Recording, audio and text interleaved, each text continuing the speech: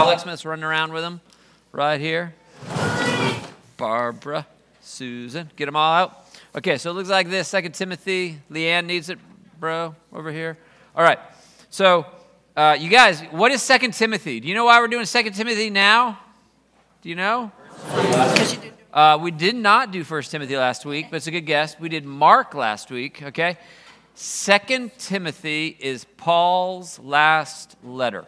It's the final thing that Paul added to the canon, and so I saved it till now. It's the last letter of Paul. We're not done, but it's our last Pauline epistle. And you guys, we're close, actually. Somebody asked me, what do we have left? Do you have a sense of what we have left, what we haven't done? We haven't done Hebrews. We haven't done Revelation. I'm saving those for the very end, Hebrews and Revelation. What else are we missing? It's hard to notice what you don't have, right?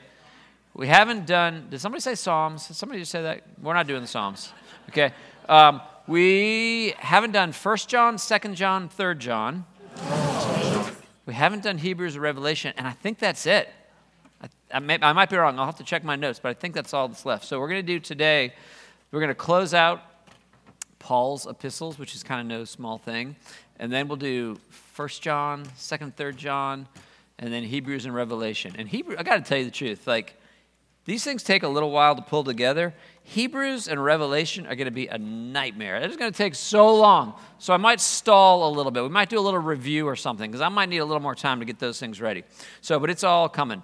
But today, it's just going to be 2 Timothy. So what do you know about 2 Timothy, other than the fact that it's the final letter that Paul wrote? Do you know anything about this grand letter? To Tim. What do you got here? Eric?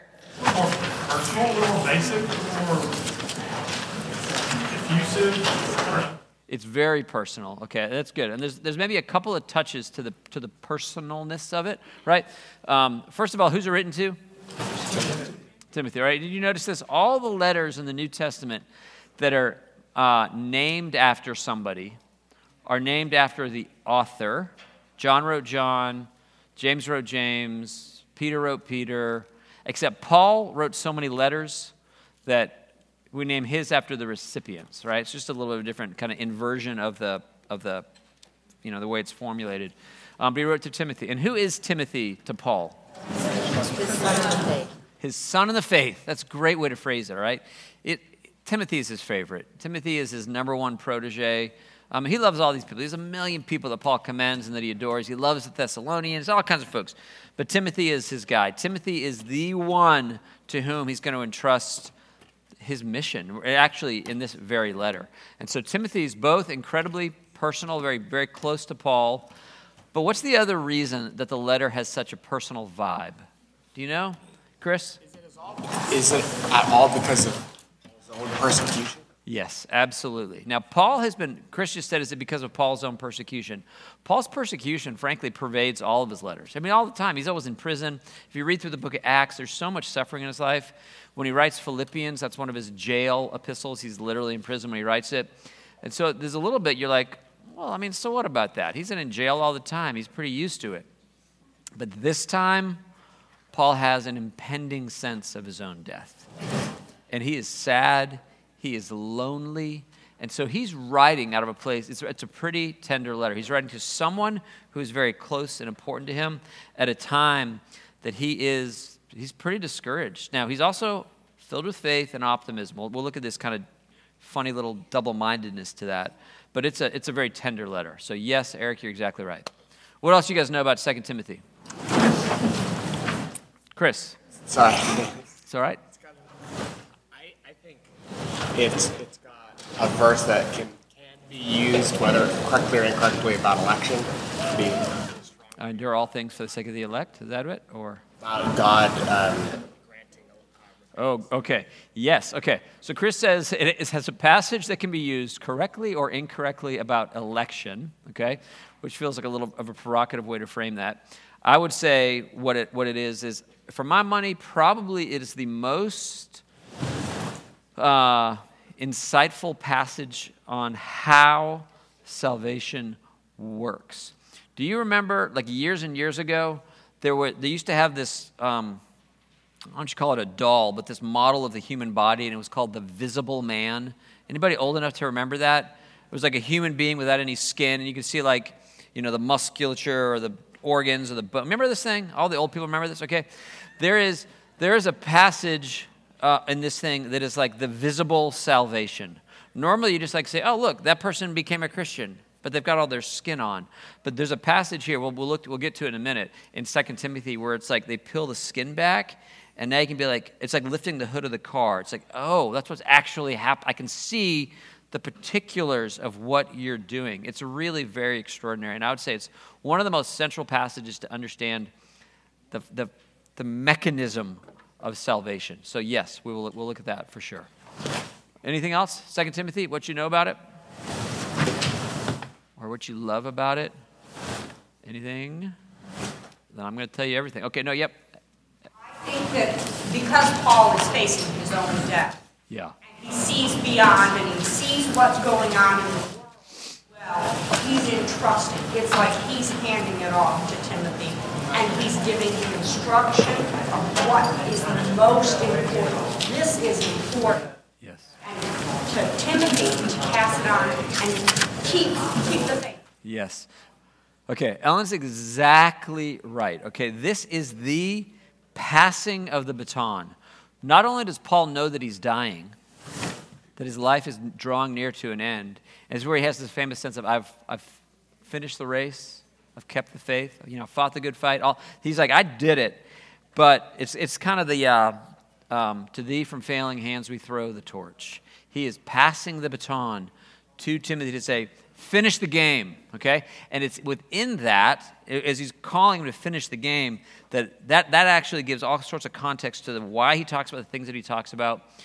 And there are things here that we have taken from 2 Timothy that have been really defining characteristics of how ministry gets done.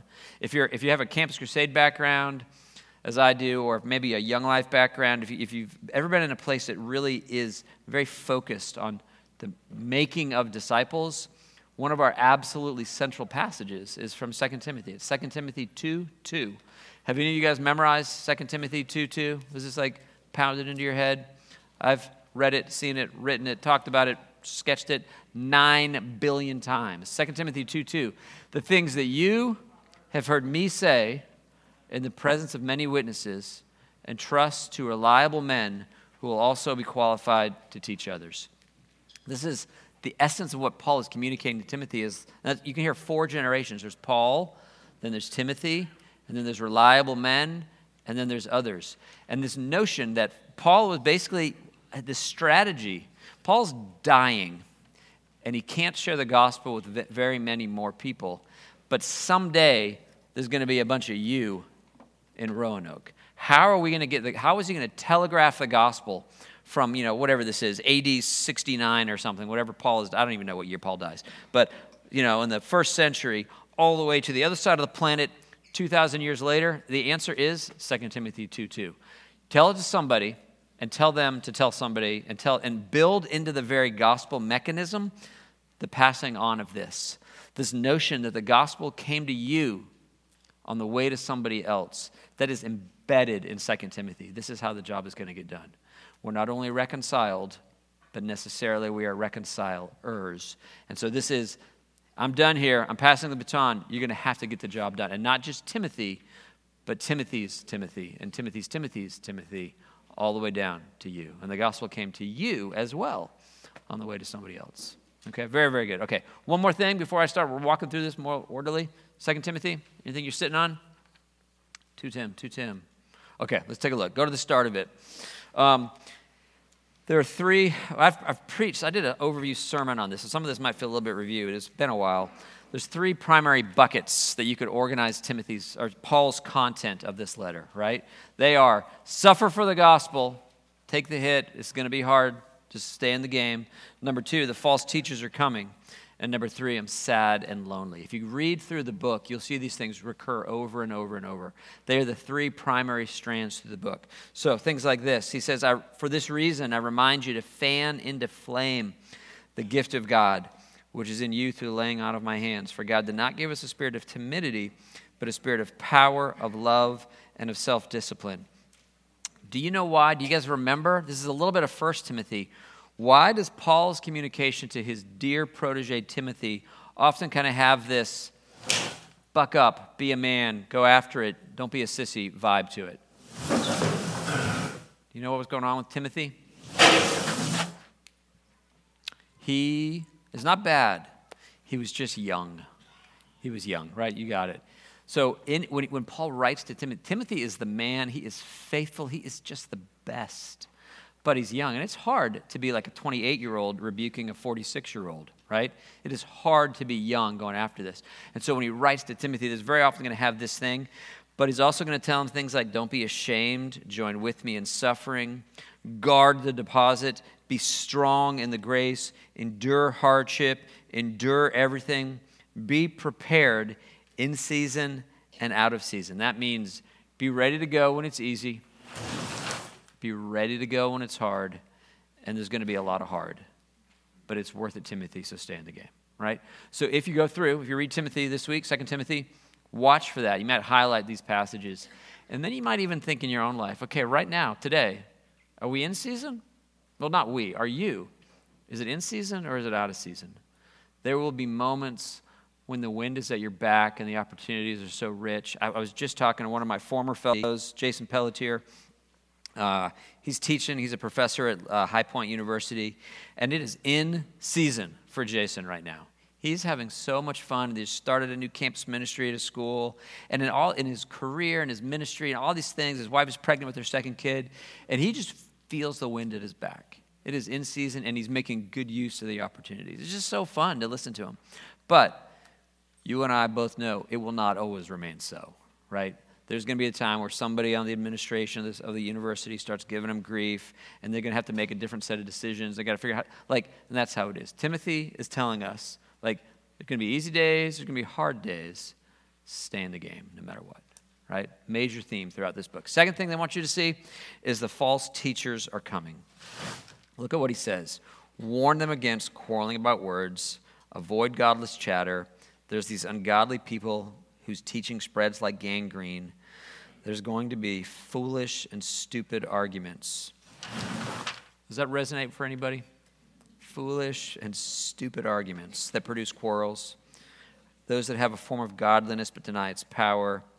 This is an interesting little line. It might not be obvious what he's talking about. He says, there are these people who worm their way into homes, and they gain control.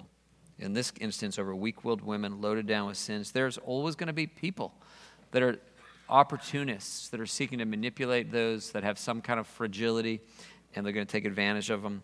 Be ready for it. There are evil men. There are imposters who deceive and are being deceived. And then his kind of final, this is maybe his... the kind of final punch on this is the time will come when men will not put up with sound doctrine. Instead, to suit their own desires, they will gather around them a great number of teachers to say what their itching ears want to hear.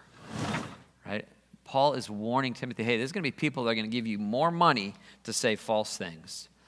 They're going to leave your church, they're going to leave these communities that you're leading if you don't get off this path. But just deal with it. Just take it. We will not trim our sails to what the itching ears want to hear, right? That's been relevant for centuries. We're conscious of how it's relevant today, but it's been relevant through the centuries. So, suffer for the gospel. The false teachers are coming. You need to be ready. Prepare your people.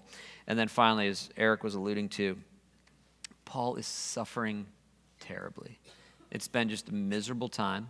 What are the things, can you remember from knowing 2 Timothy, why is Timothy so discouraged at this moment? Do you know that, what's been going on for him in particular that puts him in such a low spirit?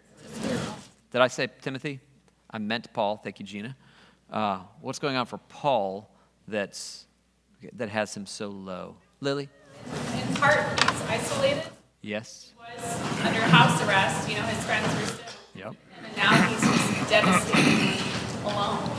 And everyone has left him except for Timothy and Mark, I guess. And he's kind of desolate. Lily's exactly right. Paul is isolated. He's lonely. Go to chapter 4. In fact, you can just go in your actual Bible to chapter 4. I want you to see this as as this thing plays out. Let's see. Where will we even start? Let's start at verse 9. Hear this. Do your best, 2 Timothy 4:9. Do your best to come to me quickly. For Demas, I don't know how to say his name, because he loved this world, has deserted me and gone to Thessalonica. Crescens has gone to Galatia, and Titus to Dalmatia. Only Luke is with me. Get Mark and bring him with you, because he's helped me in my ministry. I sent Tychicus to Ephesus. Oh, and when you come, bring the cloak I left with Carpus at Troas, because I'm freezing to death, and my scrolls, especially the parchment. Then he goes on. Alexander, the metal worker, did me a great deal of harm. The Lord will repay him for what he has done. You too should be on your guard against him, because he strongly opposed our message. And then verse 16, at my first offense, no one came to my support, but everyone deserted me. You feel the vibe of this? Everyone deserted me in verse 16. Alexander's messing with things. Some guys, he sent Tychicus away on mission, right? That's not a bad thing, but he's still lonely, right? Crescens and Titus are gone, again, on mission, but it's still lonely. Just ask Quig what it's like to plant a church and have all these families that you love leave, right? It's a good thing. We rejoice in it, but we miss them when they're gone, right? And then some of them have bailed. Demas has deserted me, gone to Thessalonica. So Paul has experienced an enormous amount of loneliness. And the thing is, you guys, when he's in this, it's not only that he's lonely. It's not just that he doesn't have a friend to play cards with or something. But the question is the mission going to succeed? Right? Tell me this, what is Paul's most detailed description of his own suffering? It's not in 2 Timothy. Where would you go if you wanted to see the highlights of all that Paul has suffered? You can watch it happen in Acts, but where does he describe it? 2 Corinthians. Excellent. 2 Corinthians, exactly right. Do you know? Beaten with rods. Yeah, exactly. Do you know where that is? Go to chapter 11. Go to 2 Corinthians 11.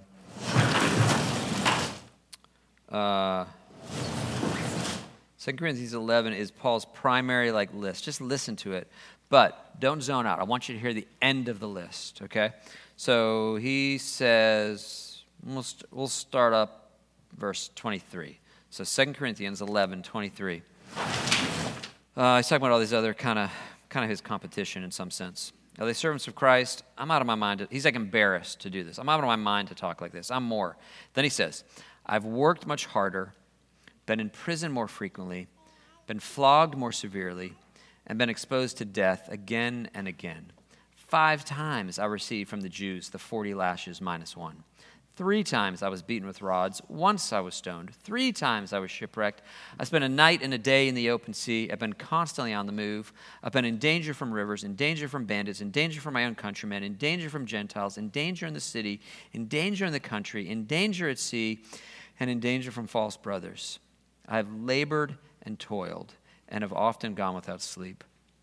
I have known hunger and thirst, and have often gone without food. I have been cold and naked. And then look at his clincher, okay? That's a pretty good list, right? Here's the biggie. Besides everything else, I face daily the pressure of my concern for all the churches. Who is weak, and I do not feel weak? Who is led into sin, and I do not inwardly burn? What he's saying, all the things that I suffer, and it's a pretty good list. The worst thing about it all is that I lay in bed at night thinking, are they going to walk with him? Are they going to stay faithful? Are they going to preach the gospel? Will the multitudes who don't yet know Christ hear how sweet he is in a way that is winsome and compelling and meaningful to them? Or is all of this suffering for nothing? And as he's writing this final letter to Timothy, he's like, everyone in the province of Asia. That's a lot of people, right? everyone in the province of Asia has deserted me. And he's experiencing, as he's writing this letter, the overwhelming sense of, man, I have left it all on the field. And how's the story going to go? And it's in that moment he says, Timothy, it's on you. Take it. Take the baton and finish the job. You feel this is a very significant letter. And the good news is that Timothy's faithful. In fact, do you guys know what the biggest evidence we have that Timothy was faithful? There's a funny little thing. It's not in 2 Timothy. Beyond the fact that the gospel made it to us. Okay, there's that. You could just say, well, the story continues. But do you know within the scriptures, the biggest evidence that that Timothy got the job done? Revelation chapter 2. Yes, Gary, that's exactly right. Expand that. Gary said Revelation chapter, well, I would say chapter 1 and 2 and 3, but yes. What are you saying? The letter that Jesus told John to write to the church at Ephesus. Yes, very good. So if you guys go look, and not only that letter, if you go to the first 3 chapters of Revelation, some of you have like a print Bible, some of you, old-fashioned types, and if you have a map that shows you the letters to the church, that where all these cities are, what I'm talking about, and there's 7 letters to the churches in Revelation. Galatians isn't on there, right? It's not like all of these normal Pauline places. What you find is this semicircle of churches that are, it's Ephesus and then this ring around Ephesus. And the general presumption is that those churches, these are late churches, right? Revelation's written near the end of the game, were probably all church plants from Ephesus. Timothy's at Ephesus. They did the job. They were faithful there. And then you see this next concentric ring. It's kind of like, so there's Church of the Holy Spirit, and then there's like Orchard Hills, and there's Restoration, and there's the river, right? And we're like helping to plant churches around us. That's what Timothy gets done. And they finish it. And the gospel continues to spread. So Paul's last kind of passing of the baton, it actually worked. But as he lay dying, he's in this mix of saying things like, he's going to say, I lost my place. He's going to say, I'll never find it back. There we go. He'll say in the very beginning of chapter 4, here it is. Here's the baton. In the presence of God and of Christ Jesus, who will judge the living and the dead, and in view of his appearing and his kingdom, I give you this charge. You feel the weight of solemnity to that, right? Preach the word. That's the job. Be prepared in season, out of season. Correct, rebuke, and encourage with great patience and careful instruction. He's calling him to do it. And then he's going to say, after the whole thing is done, in verse 18, or we'll start in verse 17, the Lord stood at my side and gave me strength, despite all the misery, so that through me the message might be fully proclaimed, and all the Gentiles might hear it. And I was delivered from the lion's mouth. The Lord will rescue me from every evil attack, and he will bring me safely to his heavenly kingdom. To him be glory forever and ever. Paul believes that God has given him the success that he intended to give him, and then he's going to bring him all the way home. He's still a little nervous about things. Timothy, get it done. But his ultimate faith is that God is going to prevail. And as we read this letter, I think I want to feel, and I hope that you will feel, that he is passing the baton to you. That this reality of the gospel being preached in the whole world as a testimony to all nations before the end comes is just as active today as it was when Paul wrote the letter. He's inviting us to join in this job, believing that we, filled with the Spirit, will do what he's called us to do. Right? That's what this letter's about. Catherine. A special part for me is when he says, please bring Mark to me because he has been so helpful in my ministry. That's encouraging to me because it's restoration. Yes. Forgiveness there's, and he believes in him, and so he's just putting this inside of Matthew. So Catherine's referring to this thing. If you guys were here last week for Mark, remember John Mark, who wrote the Gospel of Mark, had this huge dispute. If you weren't here, well, I don't know if you have your notes, but I'll just read to you from this. Let's see. So the way that I summarized it for Mark is Mark in Acts 12:25 was a missionary companion of Paul and Barnabas. When Paul and Barnabas finished their mission, they returned from Jerusalem, taking with them John, also called Mark. But Mark screws it all up. And in chapter 13 and chapter 15 of Acts, it says, when they arrived at Salamis, they proclaimed the word of God in the Jewish synagogues, and John was with them as their helper. From Paphos, Paul and his companions sailed to Perga in Pamphylia, where John, this is Mark, John Mark, left them and returned to Jerusalem. He quit. He pulled out. Barnabas then wanted to take John, also called Mark, with them, but Paul didn't think it wise to take him because he had deserted them in Pamphylia and did not continue with them in the work. And so then it ends up that they have this huge dispute. I don't think I recorded that. That's funny that I didn't write that down. But Paul and Barnabas end up having a fight about it, and they're gone. But then right here, what we get in 2 Timothy, get Mark and bring him with you because he's helpful to me in my ministry. He had previously said in Colossians 4, let's see, you've received instruction about Mark. If he comes to you, welcome him. He's proved a comfort to me. So Mark is absolutely reinstated or restored, but not before there was a really significant break. When Paul and Barnabas split up, that's like, that's sketchy, right? So we have that touch into those kind of things. And let me double click off that. I listed here for you cast of characters.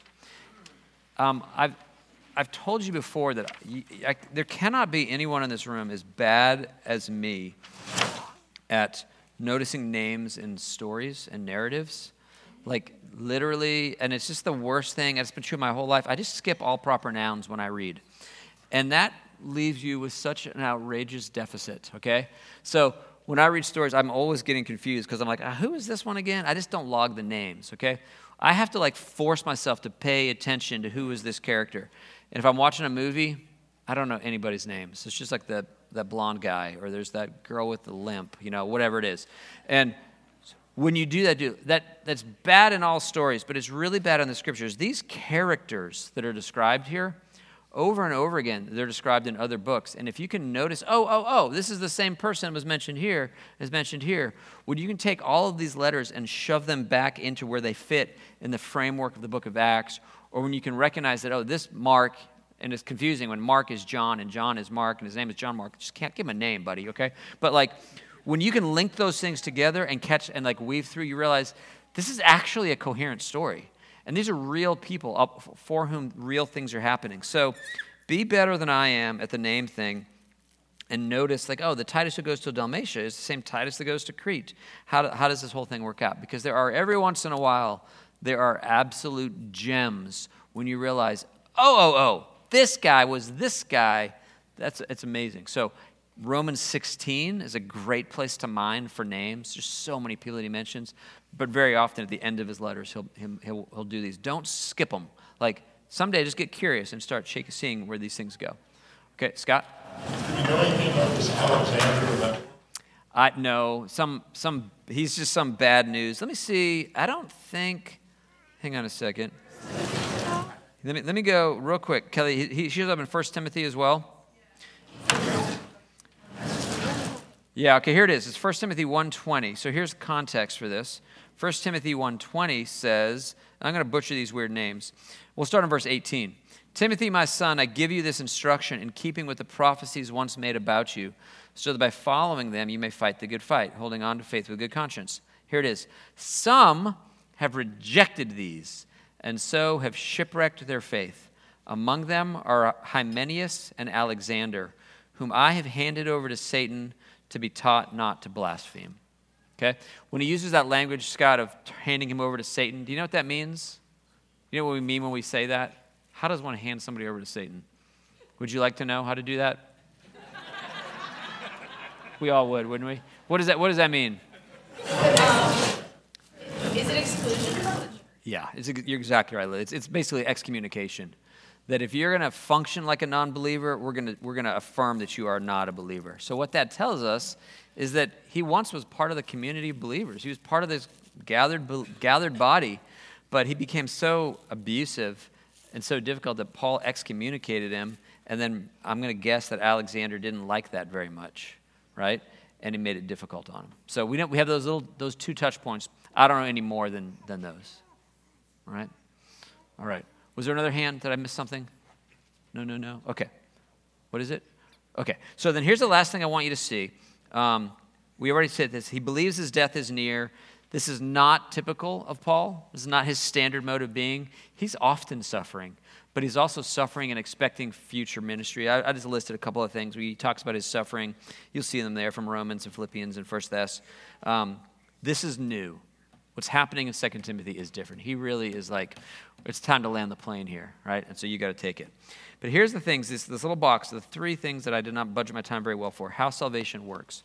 Here's our visible man. Watch what is happening. It's stunning. It's surprising. I would not have known this if Paul didn't write this. Look at what he says here at the end of chapter 2. He says, the Lord's servant must not quarrel. Okay, now when he says that, you got to know, he's actually he's alluding to the servant songs from Isaiah. There are these 4 passages in Isaiah that describe this Messiah who would come. So Isaiah 42 and 49, 50, on a climactic one is 53, which you probably know, Isaiah 53, this suffering servant. What Paul is doing is he's saying what Jesus was, we will become. We are going to be like him. We are his servants. But then he describes how we, the servants who are imitating the Messiah, are to behave. Listen to this. The Lord's servant must not quarrel. Instead, he must be kind to everyone, able to teach, not resentful. This is about as close as Paul is going to get to giving any rules for elders and deacons in 2 Timothy, right? He really doesn't. We have lists in 1 Tim, we have lists in Titus. Here he simply says, you got to be kind, able to teach, not resentful. And watch this. Those who oppose him, that is unbelievers, people that who are pushing back against the spread of the gospel, those who oppose him, he must gently instruct in the hope that God will grant them repentance. That should be a showstopper right there. Because the one thing that is required of us, if we're going to come to Christ in faith and to come under his mercy, is that we need to repent. And what Paul is revealing is that even that is a gift.